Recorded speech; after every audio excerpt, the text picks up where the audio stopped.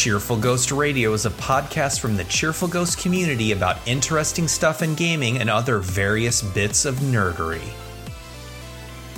Hello everyone, John Dotson here from the floor of Portland Retro Game Expo 2018, Cheerful Ghost booth number 619. It's Sunday morning. We just had a really great day on Saturday, and I'm joined by Adam Farnsworth. And Adam, just so people can match you up with your Cheerful Ghost user, who are you on the website? You'll find me at Adam P. Farnsworth. I'm wondering if you could help me decode the reason why you chose that as your handle. Absolutely. It's a really interesting story. I'm curious. Yes, you see, I was born with it. Interesting. Okay, so yesterday we ran some booth tournaments. Adam, I wonder if you could talk a little bit about the games we ran? Yeah, the first game we ran was Super Mario Brothers, the original. It was great because there are a lot of people that can speedrun the game.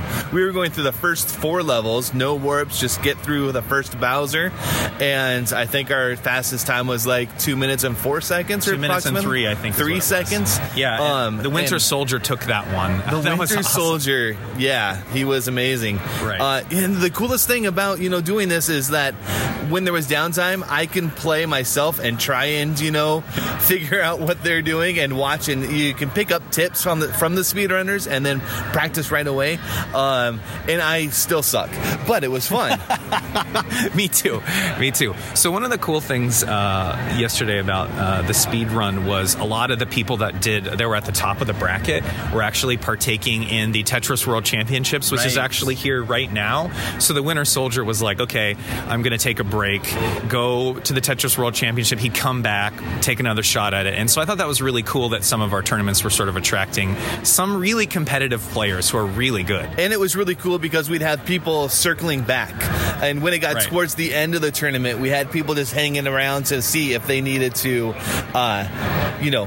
wait and see if someone beat their score, if they needed to beat it. And it was a continual, back and forth between a few people that had the top time.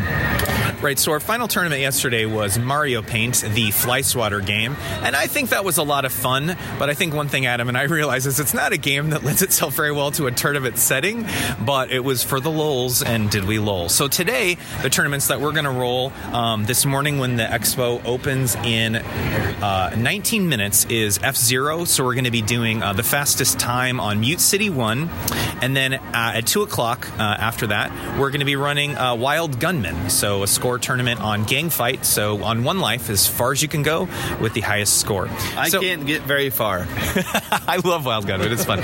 So Adam, okay, so we've seen a lot of really great stuff. I'm just curious, if you could, pricing aside, sure, if you could get one thing from the expo, or a logistics pricing aside, what would that be? I wouldn't say one thing unless you considered a collection one thing, but I think it'd be really fun to go back and go and buy all of the really old school Madden games, all the NBA Live games, just buy every single year.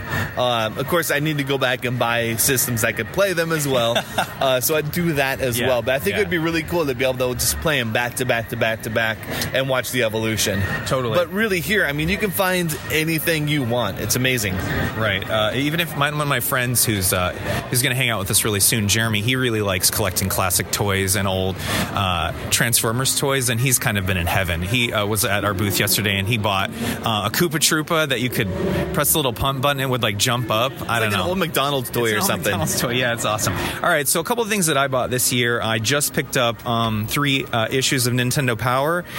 So I'm trying to collect every issue under 100. So I've got 100-ish. So I just got volume 29, which is the one that features Star Trek, Super Nintendo, Castlevania 2 on Game Boy, and the original Metroid.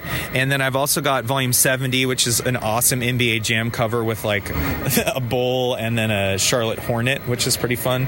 And then issue 107, it's a little bit over 100, but it's still kind of in the era that I want to get. So, can I ask a question? Yeah. So you're buying through 100. Yes. You're not just buying these because you're such a big NBA fan. No, because I'm not.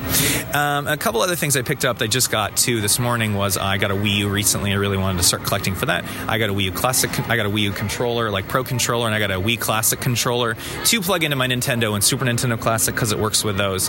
But if there's one thing I could get, practicality aside, it's not even a money thing. It would be there's a stand-up cardboard cardboard cutout of StarCraft 2 Heart of the Swarm. I love that game. It's my favorite in the series, and I would get it. I just can't because of the space that it would take up, and it's just not entirely practical. A couple other pickups I got this year were a couple of Wii U titles. I got Super 3D Mario World. I also picked up Mighty Number 9, and then also one more. Wind Waker HD. So a lot of really great games for the Wii U. So anything you want to say to the folks, Adam, before we wrap things up? No. Goodbye.